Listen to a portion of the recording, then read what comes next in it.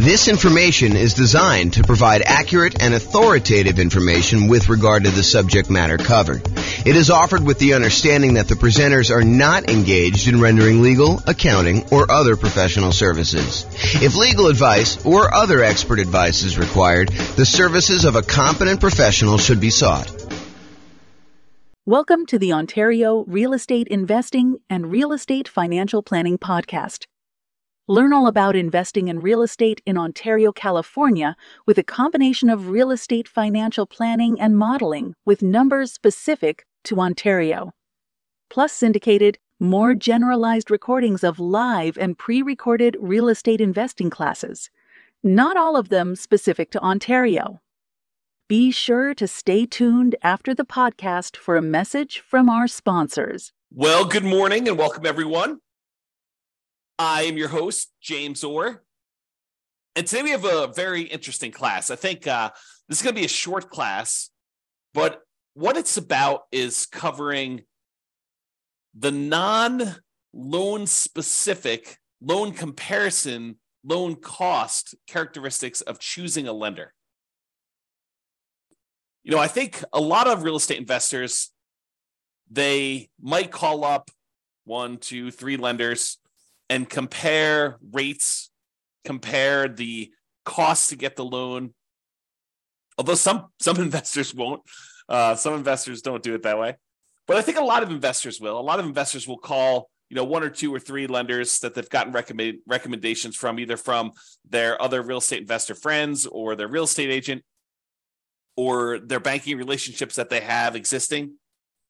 And they will try to get quotes for their lender, and they will compare lenders based on, what interest rate can I get today, and what are the costs associated with getting that loan? Because some of the costs they vary. They're hard to compare, as we will cover in a completely different class where I talk about how do you compare and evaluate different lenders based on these kind of like costs. There's a whole class coming on that. But today it's the opposite of that. It's not the opposite. It's a supplement to that. It is the kind of like non-monetary, non-direct loan comparison attributes for selecting a lender for real estate investors. Because, as you will find out, it's not always exclusively about price. It's not always exclusively about the interest rate. It's not always exclusively about the cost of the lender. There are non-financial selection criteria for choosing a lender to work with as a real estate investor. We'll cover all the financial selection stuff in the class where we talk about how to evaluate mortgages comparing lenders. I'm not going to go over that today because we'll cover that very specifically. But really, this is stuff like, how do you find a good fit for your dream team? How do you find someone who understands and works with your goals, right? So you don't want to go out there and just choose a lender that has the absolute lowest price. If you need help with someone who's going to sit down with you and make a plan with you and help you understand what it's going to take for you to be able to buy 10 properties or 15 properties over the next whatever time period you're doing it. If you're doing Nomad, if you're trying to buy 10 properties, 1 per year, a lender who's going to sit down with you and work through that math and help you understand debt to income. And is this property going to help you get there, or is it going to really hurt you, or is it going to limit your ability to buy the next property? Someone who really understands your situation and is willing to assist you as part of your dream team, part of your advisory council. If you think of this as running a real estate investing business, this is sort of like your board of directors, your set of advisors who is assisting you in doing that. So sometimes you'll have 3 lenders that you're considering, and they're all relatively close on price. Maybe they're off by, $500, $1,000, maybe $2,000. And, one of them is just far and away a much better team member. They want to see you be successful. They're like, hey, come on in. Let's go over all your numbers. Let's go over like a plan to get you where you want to be with, the 15 properties or the 20 properties or the 5 properties or 100 doors or whatever it is that you're trying to accomplish. They're on your side. They're part of your team. They want to help you succeed and understand what it's going to take for you to get there financially. You're not just guessing and researching online and trying to figure out what applies to you and what doesn't apply to you. They're an expert in their getting loans and brokering loans, and they're going to assist you in understanding what you need to do that.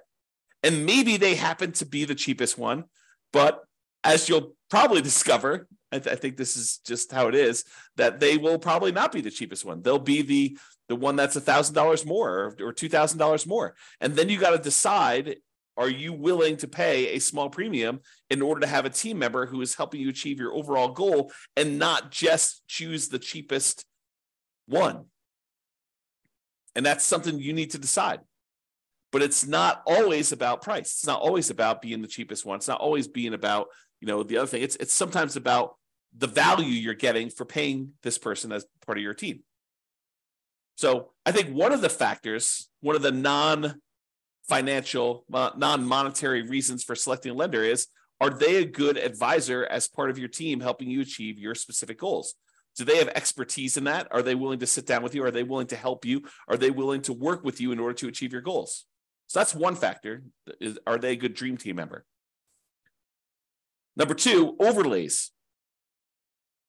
So an overlay is an additional criteria, an additional restriction that lenders place on loan products that their company usually sells that is different than the baseline criteria. So for example, for doing a FHA loan, let's say the credit score typically for doing the FHA cuts off at 620. And I don't know that from memory. You'd have to go look it up. But let's say it does. Let's say it cuts off at 620. A single lender can choose to make their company safer, to make sure that the loans that they're underwriting perform a little bit better. They could say, our minimum credit score for doing an FHA loan is not 620. 620 is what FHA will accept, but we are going to require 640. They've added an additional overlay on top of the criteria that FHA has set, and that they're making it a little bit more conservative, a little stricter for you to get that loan. And so it's important for you to understand where certain lenders have applied these overlays, what overlays they have in place. And some lenders really know these, right? They're like, hey, listen, traditionally, if you go straight to FHA or you go to another lender, they're going to say it's 620. For us, it's 640. And they'll tell you up front. Other lenders may not know. They may not understand all of their overlays and where they differ, especially new lenders who haven't been in the industry that long and don't have a wide kind of like swath of experience to be able to say, this is different than where I was in my last company. Because they may be telling somebody, that this is the rule, but the rule is really specific to their own company. It may not be the generic rule for the entire industry, and theirs may be different than what the industry standard is. So dream team member, whether they're going to be a good part of your dream team, and overlays. Another factor, like not specific to the interest rate or cost of getting the loan, that you may want to consider. It's not always about price. And the next one, some people may kind of like poo-poo this away, but personality. If you call up a lender and they make you feel like an idiot, maybe you want to choose another lender, even if they are $500 cheaper or $1,000 cheaper. If they're insulting to you, or they make you feel little, or they kind of like make you feel like you're bothering them, then maybe you choose someone else who doesn't make you feel that way. I think personality is a big factor in do this. And it's sort of related to Dream Team, but I think it's slightly different, right? I think there's a personality component, is this going to be someone who I can communicate with because they are a good fit, they mesh well with my personality, and you might be willing to pay a small premium for that. Okay? So personality is another one. What about accessibility and communication? I had a couple lenders. A client of mine was trying to use, a couple of clients of mine were trying to use a lender. And this was during a time when the market was ridiculously hot. We were like getting 20 offers on properties. And so you had to be like very aggressive. And sometimes you're doing things like after work and you're trying to call a lender to get a lender letter so that you could actually submit your offer and be competitive. And you're competing against, I don't know, sometimes 5, 10, sometimes 20 offers on properties. And you really wanted to come across with your best foot forward and kind of be a strong candidate.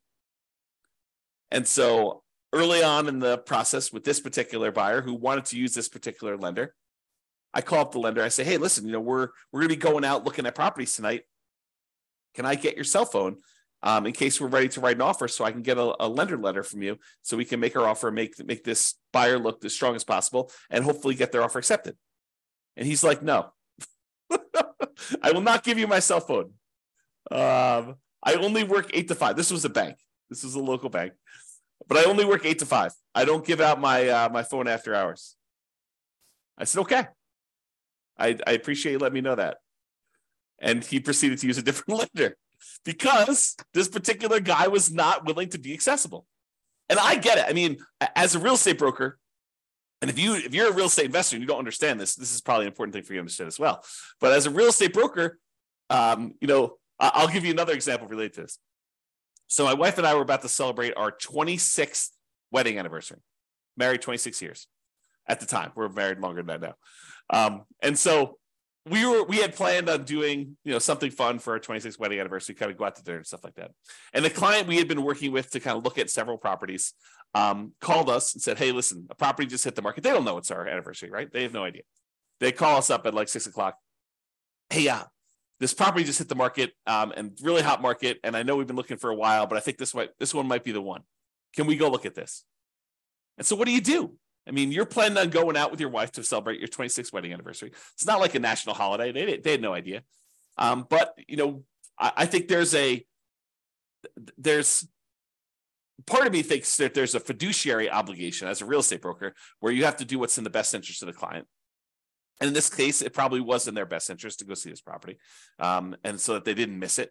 Now, you could argue, hey, James, get someone else to cover for your business. Yeah, that's definitely a possibility. You could have done something like that. But there's this weird sort of like inconvenience of you had planned on doing something for your wedding anniversary, and someone calls up last minute and they're like, hey, I really need something, and it needs to be now because if we wait till tomorrow, they could have 27 offers. And if we get an offer in tonight, there could only be 6 offers. And if we make an offer that's really, really compelling and, that makes sense, it could make it to our advantage to do this offer right now. And so there's this kind of weird trade-off between being available, being accessible, being kind of someone who jumps and does what needs to get done in order to get offer accepted versus, nope, I don't take calls after 5. Kind of an interesting thing. So maybe for you, accessibility could be an issue, or it could not be an issue. You're like, hey, listen, I get it. I'm the type of person that I'll wait till the next day. If we don't get this one, that's just the cost of doing business. If that's you, that's fine. And maybe it doesn't matter. But some people, it does matter. And that could be a selection criteria. How accessible are they? How communicative are they? And a lot of times for communication, you won't know until after you're done with the transaction, after you're done with the first one. Although you can get some hints early on. But some people, they're really good at the aggressive follow-up to get the person to say, hey, I'm going to go with you. And then they disappear while you're under contract because they're really, really good at following up with everybody who's calling in, but not really, really good about doing the deal and doing the communication of, okay, this is where you are in underwriting. This is what we still need from you. This is how we need to do this. And some of them kind of refer that out to, their team members. They have their team members calling, and maybe their team members aren't great at communicating, or they're not great at keeping you in the loop and stuff like that. And so, it could just be, that person's really great, but their role is as rainmaker, and their role is not to keep you informed about how the loan is going, or they don't perceive their role as being that. And maybe the company doesn't perceive their role as being that. They're like, hey, listen, your job is to go out there and get business, and then we will take care of them from then. We'll have, we have admin people and underwriting people, and, there'll be other people following up with your guys, but your job is to go and meet people and to bring in new guys. Something to consider. If you're writing an offer, especially like on a weekend, and you need to know from the lender how much can we ask for in seller concessions, because in this particular property, you need to have seller concessions in order to make your numbers work, and you can't get a hold of them, that could be potentially problematic with you getting your offer accepted, because seller concessions could be a factor in whether it makes a deal work or not. And if you don't know the boundary conditions of seller concessions, you weren't planning on doing it, but this property, it really needed to happen, and you're trying to get a hold of a lender on a weekend, and the lender's not around, could be potentially problematic. So that's important to understand. This reminds me, I think we're going to cover this very briefly here in a second, but it reminds me, I'll make this point now. Just because someone is really, really good at explaining to you the loan programs does not mean they're good elsewhere. Someone who has knowledge, and this is more of a generalized thing in life, right? I teach a lot of real estate investor classes. And so when I'm up in front of the room, if I'm really good at presenting class content, which you may or may not think that I am, but if I'm really, really good at presenting class content, people automatically assume that means I'm a good real estate broker, which may not be true. Think about that, right? The skill of being a good stand up in front of the room, class teacher, presenter sort of person does not necessarily mean that I am a good fill out a contract, understand contract law, understand showing properties, be able to get you in there, good negotiator, understanding market stats, although market stats might be part of the presentation skill set, or being able to analyze what the market stats mean. Like the skill sets for those different things, they don't necessarily lead A to B. Because I'm a good presenter does not mean I'm a good real estate broker. Because someone is is good at following up with you in order to get the business does not mean that they will be good at the loan part, that they understand the ins and outs of the loan process, that they understand, just because they understand loans does not necessarily mean that they understand PMI. Just because they understand kind of like generic loan stuff and like what it takes for you to get pre-approved does not necessarily mean that they are going to be good at helping you structure your plan for 20 properties. I don't mean to scare you away. I'm just trying to point out to you the obvious that one skill in one particular area does not make you skillful in others. Now, they tend to correlate. There is a little bit of a correlation, right? Someone has knowledge about, one aspect of doing loans, they might have a higher probability of having expertise in other parts of loans. But use like a sports analogy. Just because someone is a good 3-point shooter doesn't mean that they are necessarily, good at defending or good at layups, or just because someone is good at, getting rebounds does not necessarily mean that they're a good 3-point shooter or a free throw shooter, right? The different skills. Think of it that way. Okay. So accessibility, communication, and being available to do stuff. And then I have another point here about going above and beyond. So I had a client once where the lender required a second appraisal late in the game. Not the mortgage broker, but the person that they were brokering the loan to, the actual lender, the one that was going to provide the money. They were actually requiring late in the game a second appraisal. And I think part of it was because the first appraisal, there weren't a lot of really good comps, and they wanted a second opinion on this. And this was a really good client who had bought a lot of properties with me, and this particular lender was trying to make a good impression, and they really wanted future business from this particular person because they suspected, and they were right in suspecting, that this person was going to go on and do multiple loans in the future. And so there was going to be an extra, in this case, $2,000 cost to have this second appraisal done. And the mortgage broker ate that $2,000 cost. They paid it. Not the buyer, the lender, the broker, the mortgage broker themselves actually paid the $2,000 for the second appraisal. Now, if you're choosing the cheapest option, is the lender going to do that?